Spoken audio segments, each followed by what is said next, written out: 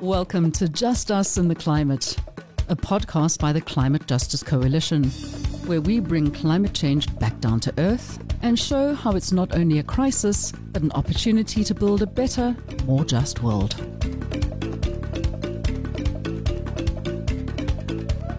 Thank you and welcome. My name is Thando Lukuka and I'm with the South African Climate Action Network. Studio, although remotely, is Oscar Siwali. Oscar Siwali is my name, as you have rightfully said, and I am the director of Southern African Development and Reconstruction Agency. It's an organization that works in the conflict transformation space. Great to have you. And then Thando with the South African Climate Action Network. I am the National Node Coordinator.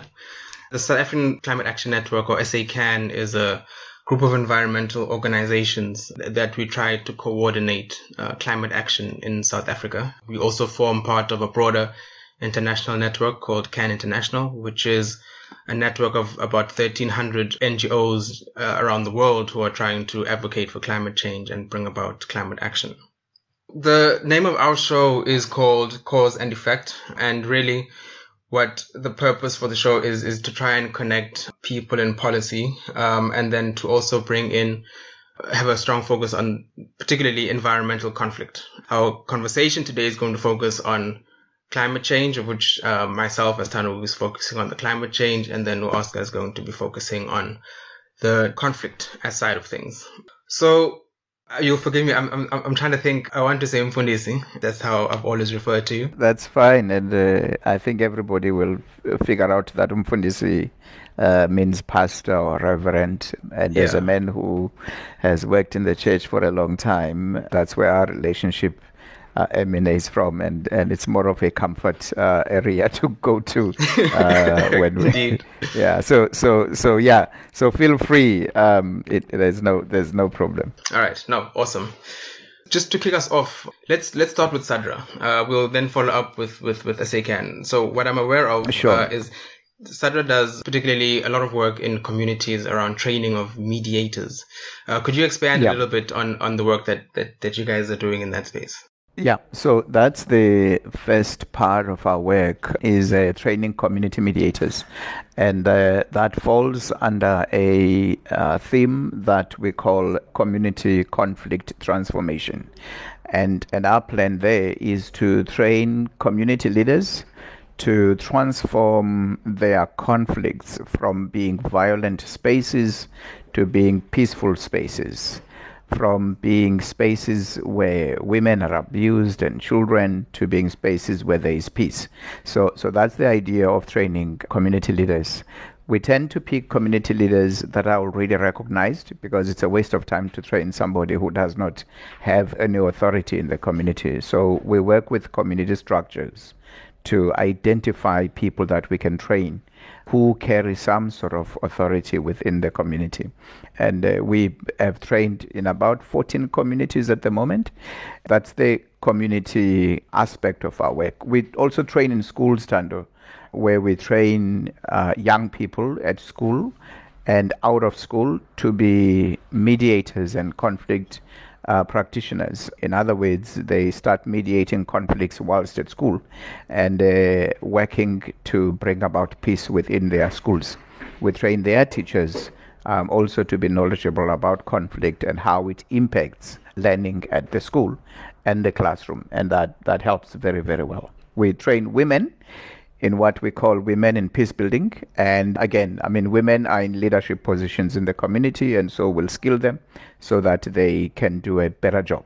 So those are areas of training. And then in terms of areas of intervention, in the communities, we intervene when there's communities, but we do what I call electoral support, where we work with the Electoral Commission when there are elections, in dealing with community conflicts and intervening in conflicts using the structures that we work with in order to intervene in spaces where it's difficult to hold elections. So in a nutshell, that's basically what we do. That sounds very interesting. If you don't mind, I just wanted to quickly delve a little bit into particularly the schools training and the focus on women and youth. It is of great interest to me. And I just wanted to find out, in terms of what have been some of the positive changes that you've observed as a result of the trainings that you guys have conducted in the schools, and by extension in the communities as well that many of these schools are in? I have a video that I often play of a school principal who talks about what his school was like before the Department of Education asked us to intervene. And it was a space where gangs were in charge of the school. They walked in and out as they pleased. And as a result, teachers were always scared. And because they lived in fear, traumatized, and were always sick. And so at any given point at that school, you will have anywhere between 9 to 10 teachers that will be absent. And that gives you about 300 to 400 kids out of the classroom. And so we just create an environment where learning doesn't take place. And when we intervened, it was really about training the teachers to be able to problem solve, to be able to resolve own conflicts in their own space. And once the conflicts amongst teachers and management were dealt with, then it was easy to work with the young people and train them as well to be able to resolve conflicts amongst themselves. And changing that school from having anywhere between 9 and 10 absent teachers to 1 or 2 teachers absent on a given day, and to having no kid whatsoever on the school ground at any given moment unless it's break time. And for me, that is the level of achievement that I've seen. I remember standing at that particular school outside with one of the senior government officials who had come to visit the school. And he said he cannot believe what he was looking at, where there was not one single child running around in a space where there used to be children all over at a time when they were supposed to be in their classrooms. So dealing with conflicts in a school really helps the school to be able to function better.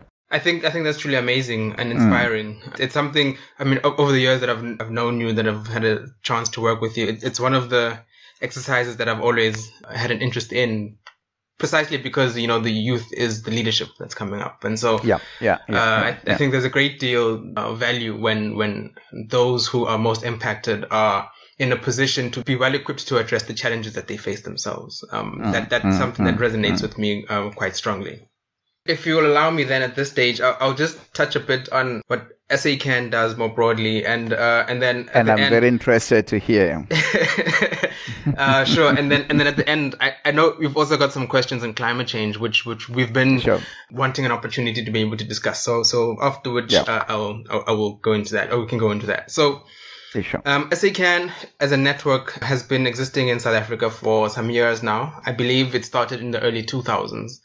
And it has had several coordinators, several iterations over those years. But as a network, it's a member-based organization. So we comprise of your big NGOs, so your Greenpeace, your WWFs, your organizations like Project 90, organizations which typically work on either environmental issues, climate justice issues, or work specifically on climate change and the different aspects of climate change, considering it's a broad conversation. One of the benefits of the network is that because it's part of an international network, it also plays very well into what is happening at a global level. So SACAN in South Africa specifically, we, as of this year, have been reignited. Over the last 2 years, we went on a bit of a hiatus. There are multiple reasons for why that is, but as an important network which basically acts to coordinate the discourse around climate change in the country, we felt it necessary, again, considering the challenges, particularly when for instance, we heard of the Day Zero drought, which impacted Cape Town recently, the droughts that are impacting different parts of the country now. It became emergent that, you know what, we need to, again, reignite SACAN as a network, and then to strengthen the coordination of the organizations that are already working in that space.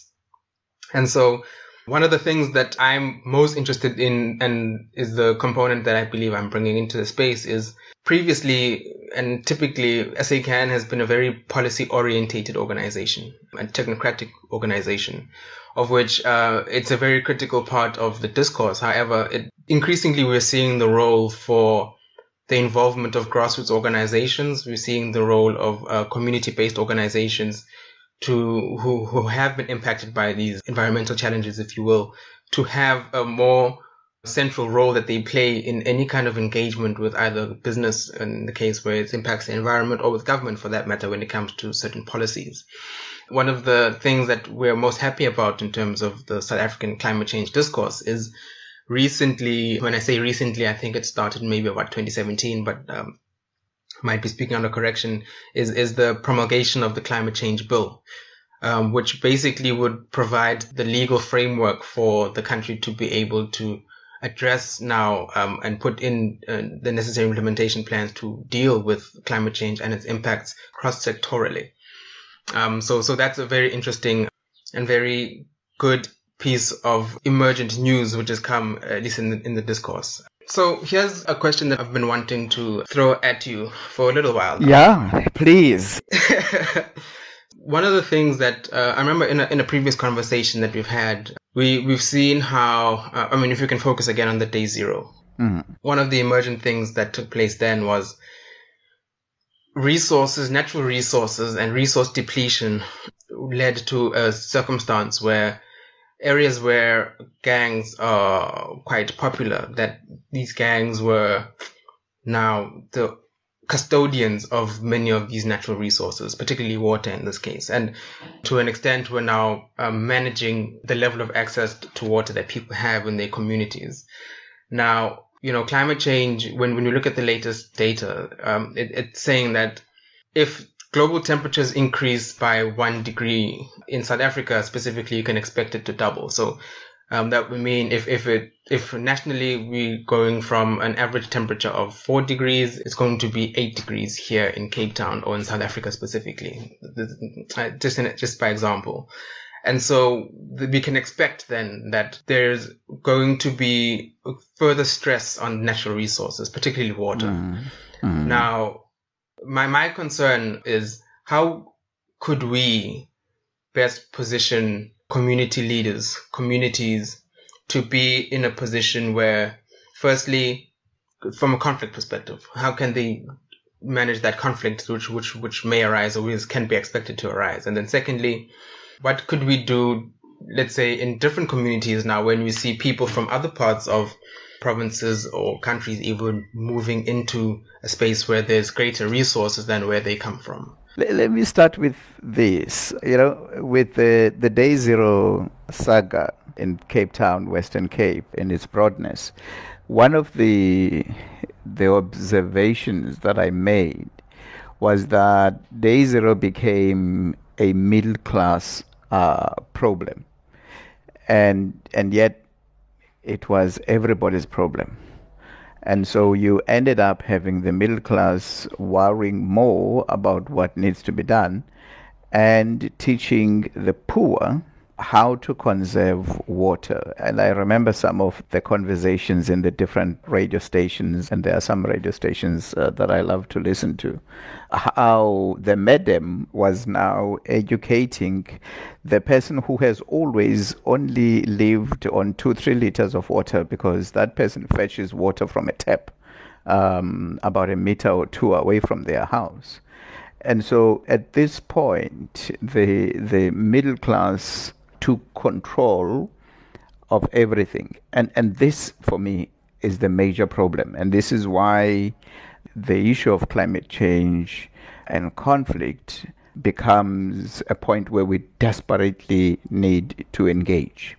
Because, as you rightfully say, it needs to involve the broader communities. Because if it doesn't, it remains the middle class problem. And if it's a middle class problem, nobody worries about it.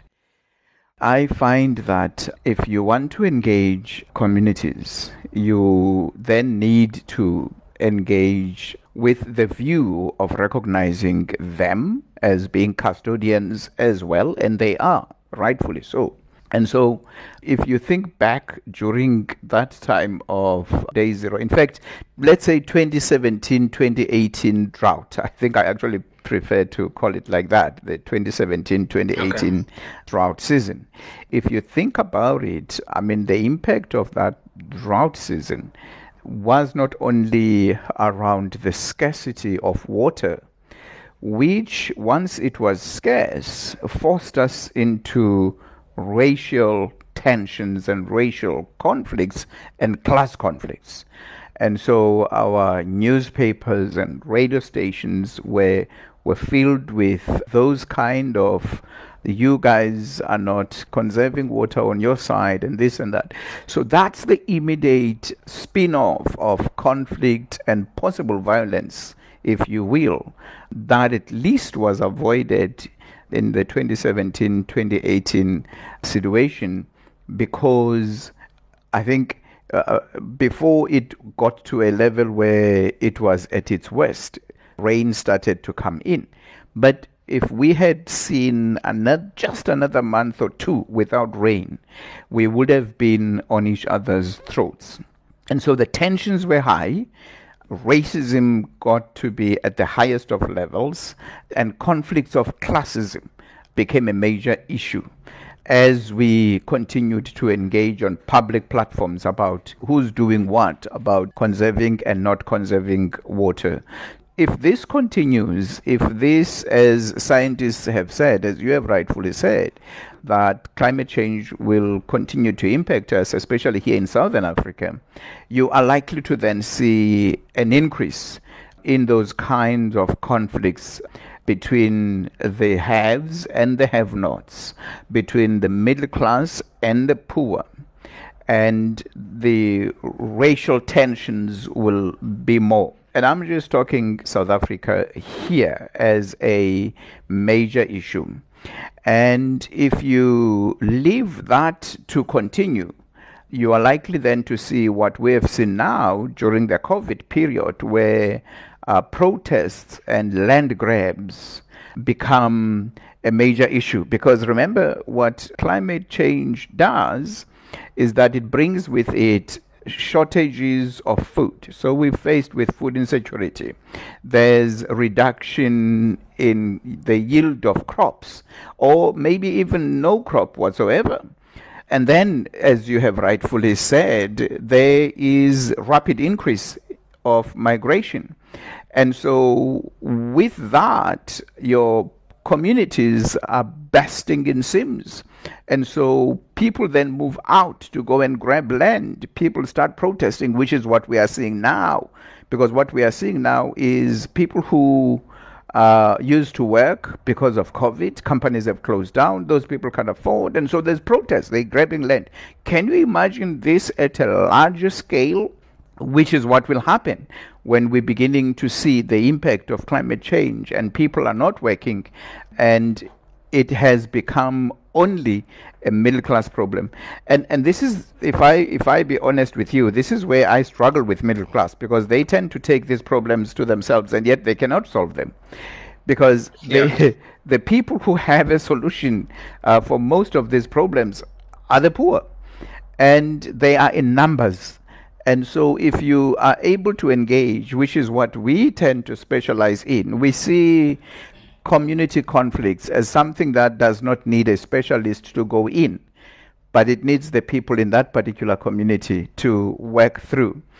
If and I'm making an example here in 2017, where the IEC needed to do by-elections in Nyanga, and struggling with the violence and the conflict amongst the community structures and everything. And they asked us as a conflict resolution organization to go in and engage the community leaders and prepare the ground so that elections could take place free and fair. And I love the fact that the IEC in the Western Cape does not believe in elections that are rendered through the barrel of a gun. So you don't have police forcing people to go and vote, but you engage people to open up the space for free and fair elections. And so for me, what we then need to do is to take that kind of an approach where communities become part and parcel of the engagement. And if we're going to deal with climate change, we need to take that kind of an approach. There is going to be a challenge in terms of food security that we can't run away from. The rapid increase in migration is not going to stop. It's going to continue.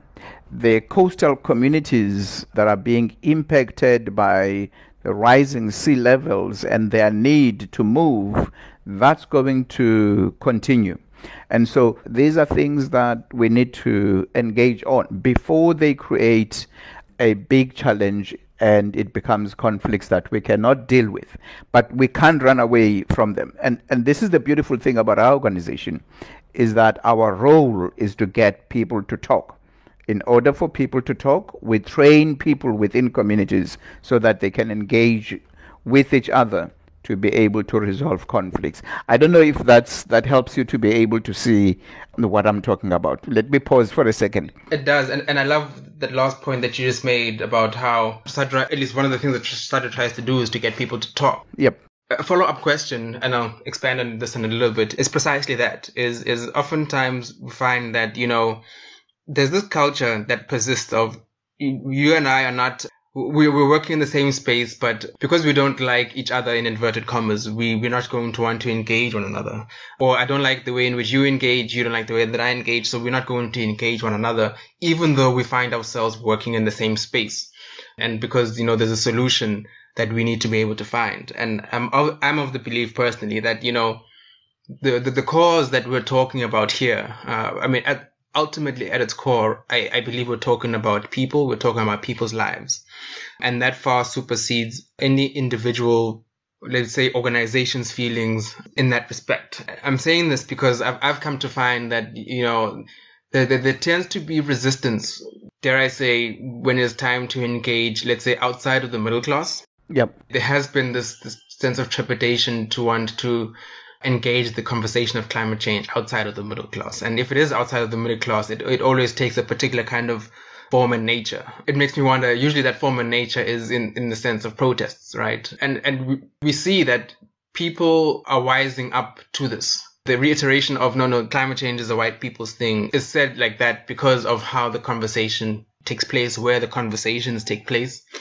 And so my question then comes back to, there's an organization which pollutes, and this organization that's polluting is having a negative impact on the community. But the only way to be able to have a robust solution to this thing is to have direct engagement with the company and with the community so that together we can find the best solution. But both of these parties do not want to come to the table and talk. How would one get around that impasse? I like this question. It really illustrates this issue that I'm talking about, that the issue of climate change has become a middle-class problem. Now, to be honest with you, it's not just the climate change issue. Mostly all issues are of concern. We tend to push them away from the poor. And it's not even that the poor lack the capacity. It's just that they have accepted the fact that the middle class have decided that they are the custodians of everything. That's the challenge that we face. If you go around to communities where people are not even living in the city, where people are still living in more traditional ways, here in South Africa, as well as in any other part of the world where indigenous people are still living and practicing traditional values, the first thing that you will recognize is that they respect Mother Earth. There is, amongst indigenous people here in Africa and elsewhere, there is a recognition that Table Mountain, for instance, is something to be loved and respected. And the trees around, they are alive, they are important. The plants live, the land is alive, the water is alive. And so conservation from the point of view of your indigenous people is at a complete different level to your middle class, who tend to have a westernized approach when it comes to these issues. The challenge is that, and this is another tension within this space of climate change, because the indigenous people look at the capitalistic approach of the middle class and its lack of respect of Mother Earth that is meant to sustain us. for millions of years to come. We found Earth here, and we should be able to leave it here for the generations to come. Now, this is the approach that you will find from the poor, that they tend to love and respect the ground, the water, and everything. What has happened is that the middle class has said to the poor and to the indigenous people, your ways of doing things do not matter, they're backwards, and they're not going to help us. And what those people have done, they've said to the middle class, okay, you take us through that. We will watch you and see as you ban everything. And so it's an interesting tension here, because to be honest with you, if you go backwards, you will realize that when people killed an animal for food, they looked up and they thanked the heavens for providing the animal. They even thanked the animal for giving itself so that it can nourish the humans. No abuse whatsoever. And so the level of tension that is growing, and what you need to do is very much what we're doing. I think we've come to the realization that having the middle class with the skills does not help the poor communities. Going back to the poor communities, and it's not teaching them, but it is reminding them of the principles that their forefathers held on to. I never go to a community and say to them, I'm going to be teaching them about conflict resolution. Who the hell am I? Yeah. Mediation is a traditional and indigenous method of resolving conflicts amongst people. It's been written up, and now we're getting books from the West, and you could even be tempted to make it a Western civilization approach, and yet it's a very traditional approach. In fact, it's very African. And so when I teach about conflict resolution and when I teach about mediation, I tend to quote, for instance, the former president of Nigeria, Olusegun Obasanjo, when he talks about how Africans in bonds of brotherhood sit under the baobab tree to resolve their problems.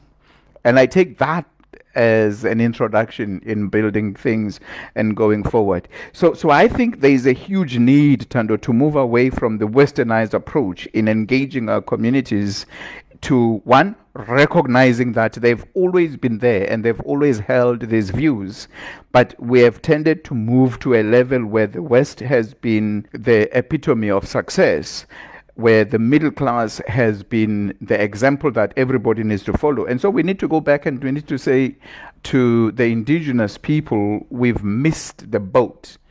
You carry a lot of knowledge, and we want to work from the traditional knowledge, from the indigenous knowledge, and we want to build from there into where we can then assist many others. And so that's the other way around. And I believe that's going to help us even more. If we don't do that, the consequences are dire. So we need to go back and we need to bring people to the debate around what we're talking about. And as much as people might not be educated around climate change, they can see what is going on. And they can recognize that the abuse of the planet and its resources, it is what is catapulting us towards the danger that we are now facing. And so they are in full recognition of the fact that this can be prevented. And working together is one of those things that can help to prevent it. And so that's how I see it. And, again, I'm very much in agreement with you when it's time to do things differently, particularly the recognition by indigenous communities to the level of degradation, the way in which the natural environment has been treated. I mean, being a Xhosa child myself, I'm critically aware of the different processes that we undertake, within our own customs and rituals that take very close cognizance of the environment and our impact on that environment. So one of the things that in the space that I'm in now, I'm finding myself asking, how do we then marry the two? How do we marry the knowledge of the West together with this indigenous knowledge? How do we, more importantly for me personally, to bring to the fore the experiences, the knowledge of communities, of those individuals, because you don't necessarily need a PhD to see that my crops were yielding in March and now they're yielding in June. Or they were supposed to be yielding at a certain time and now they're not. It doesn't take a scientist to see those kinds of changes. It just takes someone who's in touch with their natural environment.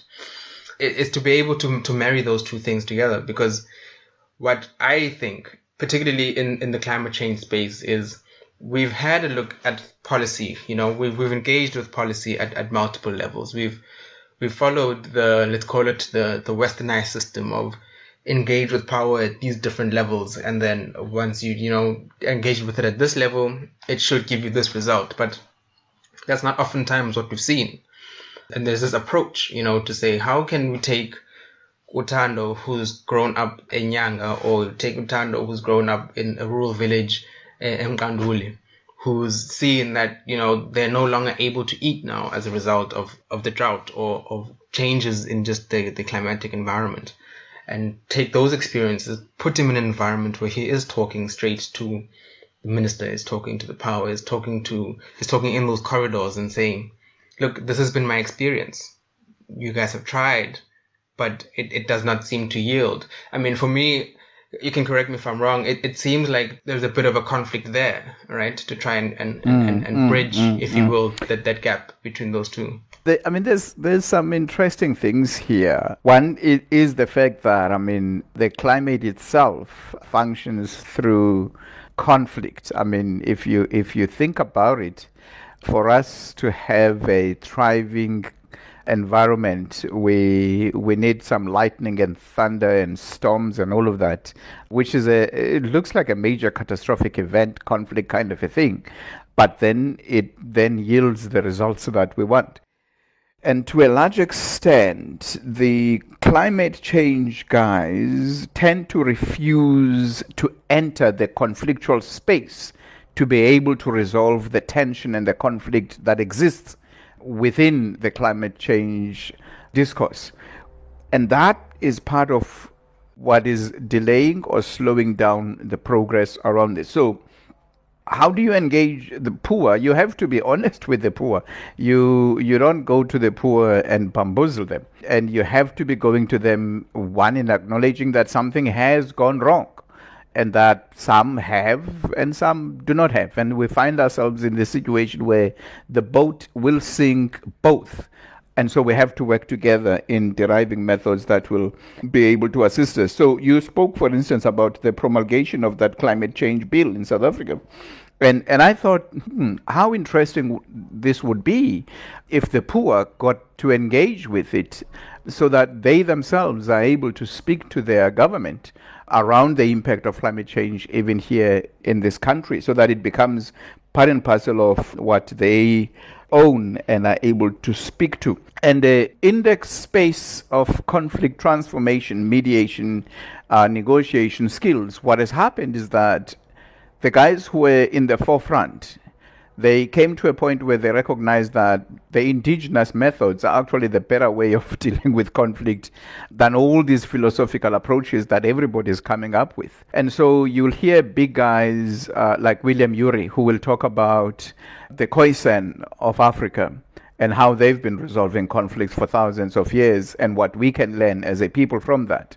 And you can imagine how one can go back to those kind of indigenous people who have seen the climate change over the years, who have been pushed to the margins of society, whose crops have been reduced, whose food is no longer in existence, and be able to work with those kind of communities to find ways and methods to rebuild what we have lost. What we tend to do is to want to leave those people out and come up with new ways, and that's going to be a challenge. So I am strongly on going back to indigenous methods, because I believe that we've lost something way back then. Secondly, I am a critic of Western approaches in terms of not just climate change, but even conflict resolution approaches, because I'm finding that we leave quite a lot behind that has been used over the years. The recognition of everything as having sanctity of life, and not that humans have the upper hand on everything. The recognition that the animals that we share the space with, they're here to contribute a space in this space. The trees that we have, the grass that we have, everything is around to contribute in this space. And so working together, we should be able to find a way and be able to build a nation that is able to resolve its own conflicts. I think if I must emphasize here, it's the fact that if we continue in this trajectory where there's going to be no food, where there's going to be no basic needs met because of the climate change, then we're going to see catastrophe in communities. And I continue to see, and I've seen it in the last few weeks, where the poor rise against the army, against the police. I mean, I've seen on TV in areas where the police were running and community youth were chasing because people are hungry. And if we continue in this trajectory, it's really going to be bad. And I was saying this to a few people recently, that we need to be investing more in training community leaders, in making sure that our communities are sustainable. We can't continue to pack people like sardines in these communities. We need to be able to equip them. And so I think if we continue in this journey, Tando, where we're teaching people how to resolve conflicts, but we're also teaching them not just about climate change, but what does that mean in terms of their livelihood and how they can then continue to live on from where we are at the moment, where they can farm organically, where, I mean, you would know the various ways where people can actually use the small ground they have to be able to plant and have food. And so those are things that we really need to begin to engage communities on. But again, it's engaging from a perspective of how do we work together, not how do I help you? Because the indigenous communities just don't accept that kind of an approach. They work on a relationship building approach, which then is able to help. Just on a side note, I don't know why we've waited this long, but I'm glad we're finally having this conversation. A couple things from what you've said that has stood out as well. I completely agree with you that communities, it's how the idea of how can we do it together, not how can we help you, I think is definitely the paradigm that needs to shift. In my experience, particularly in the civil society space, it's more of how can I help you? And oftentimes it's a perceived, it's almost like you look from the outside looking in and you think that my problem is in X. And so you say, how can I help you fix X? And yet the problem is not really X. The problem is Y. Because there isn't this, firstly, this intention to want to come in and engage and talk to be able to find out where exactly the problems exist. And then secondly, there isn't this idea of wanting to work together, because wanting to work together, I think, would require that we recognize that Tando has a certain skill set that Oscar doesn't have, that also has a skill set that Tando doesn't have. And together then we can complement one another to get to a point where we wouldn't have gotten had we not recognized that. That then brings me full circle to the role of the youth, the role of women, particularly in shaping the type of communities and the livelihoods and building of these sustainable communities. It's very strong. Like I said, I love the fact that you have a very strong focus on working with women and youth. And it's not a tokenist kind of approach. It's actually saying these are leaders. How can we make sure that we empower them enough to be able to shift things in their communities, to become the change agents which we believe them to be? Even in this vein, in the building up of, let's call it, these new communities, this new South Africa, do you perceive the role of women and youth to be like that? In Africa, and including South Africa, we have not done much to help young people to take this continent forward. I think we have really failed, which is why in some of the countries you see young people crossing the ocean dying in the middle of the ocean because they're trying to get to some better, greener pasture. And large part of that is in the political arena. But a large part of it is in the fact that we're not engaging and building towards the future. And I think if I look here in South Africa, our young people are very ripe to begin a direction for themselves. And if we help in building and in equipping their skills, we will see that happen. One of my frustrations in 2015, 2016, working with young people during the Fees Must Fall protests, was going to universities, meeting young people who have no negotiation skills, no understanding of conflict resolution approaches. Young people who themselves, whilst calling themselves, Black and African in the approach, yet they are westernized in their thinking and are not able to approach things in a conflict resolution manner. How do we find problems? In my language, there is a saying, if things have been broken down through the mouth, they can also be fixed with that same mouth. And what that basically says is, let's sit down and let's talk. And you know how many times I had to explain that saying to young people with masters, with PhDs, because we have universities that have not treasured our African values, philosophy, and approach. And so our young people are at a place where I think they are very ripe. I think from university level, in communities, there's so much that we can do to change them around. We work with a lot of young people, but there are specific young people that I observe and I enjoy seeing how, after we've trained them, they go back to change their communities. They transform a violent situation into a place where people can thrive and enjoy themselves.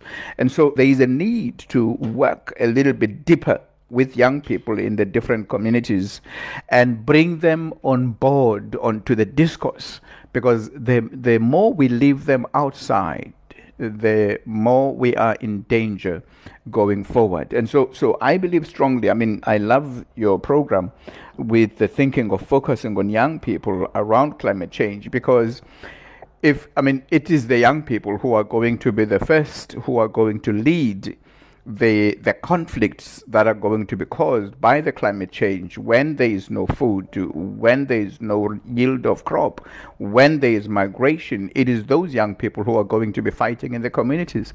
And so working with those young people to find solutions to the problems is the best approach. Working with those young people to be them who march to Parliament for the climate change bill and make it an important thing for our government to look at. And without that, we're going to find ourselves in serious trouble. The challenge we have at the moment, even if you look at the townships themselves, you'll find that everybody has sort of taken a back seat because government must lead. The middle class must lead. The people who have money must lead. And that's what we need to be able to change. In the olden days, it did not matter how much a person had, but it was the contribution that they are able to make amongst people that actually made them to be a man amongst men, to be recognized amongst other people. And I think we need to get back to those values, where it is not the amount of tires on your car that make you to be a man. It is not the house that you live in and where it's located, but it is how you interact with people and how you build towards the future. And we, in the conflict transformation approach, we look at where we are at, we look at where we want to be, and we begin to say to community leaders, how do we get there? What are the things that we need to deal with in order to be? And we have honest, engaging, frustrating conversations, but we put everything on the table to be able to find direction. And I think what we need to do, Tando, you know what we need to do? We need to have a workshop where we pitch climate change together with our training and conflict, and let the two themes run together in the training. Agreed. And see how that percolates and see what comes out of that. And I believe that that could result in something that might just change the face of the earth. You know, I'm completely with you, and I'm inclined to take you up on that, because I know that, I mean, part of, you know, where these questions come from is in dealing exactly with people and mindsets which avoid conflict more than wanting to engage it directly.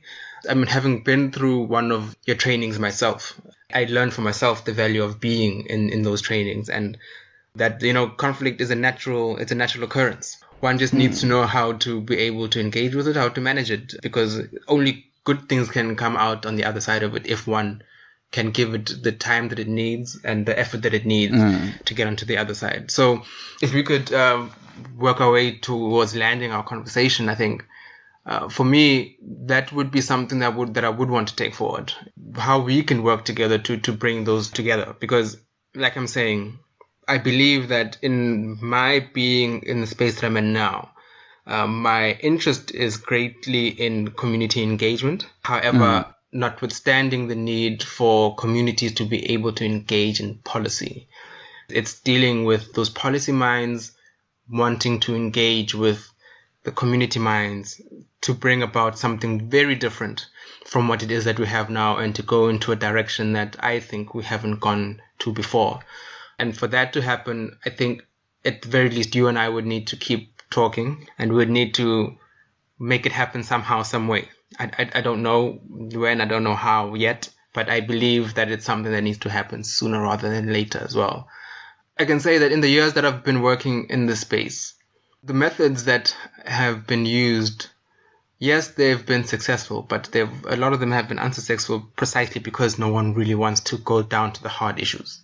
And one thing that I know that you are good at is, let's get seated around the table and let's discuss some really hard-hitting issues, so that we can work through them and then get on the other side and then build the kind of future that I think we know that we can build in this country. I think where we need to go is beginning a process where we equip, especially young people, with skills to resolve conflicts, as well as knowledge and skills not only to understand the catastrophe that we are looking at, but also help them to begin to imagine the future where they are in charge and they are beginning to think about what the causes of climate change are and how to prevent some of those, as well as how to navigate, because some of those cannot be prevented. We need to be able to navigate around those and to begin to engage. I mean, if you think about it, we talk about xenophobic attacks. We seldom talk about the fact that some areas are getting to a point where food scarcity has become a reality and people are moving from point A to point B, and that's going to grow. And so how do we then begin to engage in an environment where we can share space and begin to build going forward? There is a need, Tando, to engage the middle class and the poor around this, because middle class tend to want to play savior, where they want to go do things for the poor, and that does not help communities. And we need to be able to get to a point where communities are empowered to do things for themselves and by themselves. Agreed. And some of these things are very easy and can be done without any need for financial resources. So I think let's plan on a workshop and let's see if we can take that and get moving with it. I'm in agreement with you. Tando, I'm going to ask Siseko to get in touch with you, and the two of you setting a date, and then we will identify young people from different communities that are either impacted by climate change or are in having a potential to be impacted by climate change. in a more visible way. I mean, everybody is being impacted, but people that will be able to say, yeah, we can see this is happening, and be able to work with that kind of group. I think we can do that, and we can work around that and see where we could find resources to have something like that to take place. But I think the first thing that we need to do is you and Seko identifying 2-3 communities, and maybe setting up a date either at the end of this year or beginning of next. Thank you, Oscar Siwali at SADRA, for joining us on this podcast. A very, very interesting and fruitful conversation looking at the environmental conflict and what it is that people can do, how we can bring people more so into the policy conversation. Just to sign off from the side of South African Climate Action Network, as they can, it was a good podcast on our part, and I'm hoping that we'll be able to take forward the conclusion that we came to have several workshops and provide the necessary capacity to the communities that were impacted by climate change. That is it from us, and that is it from me. Thank you very much. Thank you, Thando. I appreciate this. Have a great day. Thank you for listening to Just Us and the Climate, a production by the Climate Justice Coalition. To find out more about the Coalition and their work to promote climate justice, visit climatejusticecoalition.org. This podcast is made possible thanks to the financial support of the Friedrich Ebert Stiftung. You've been listening to another production from Solid Gold Podcasts.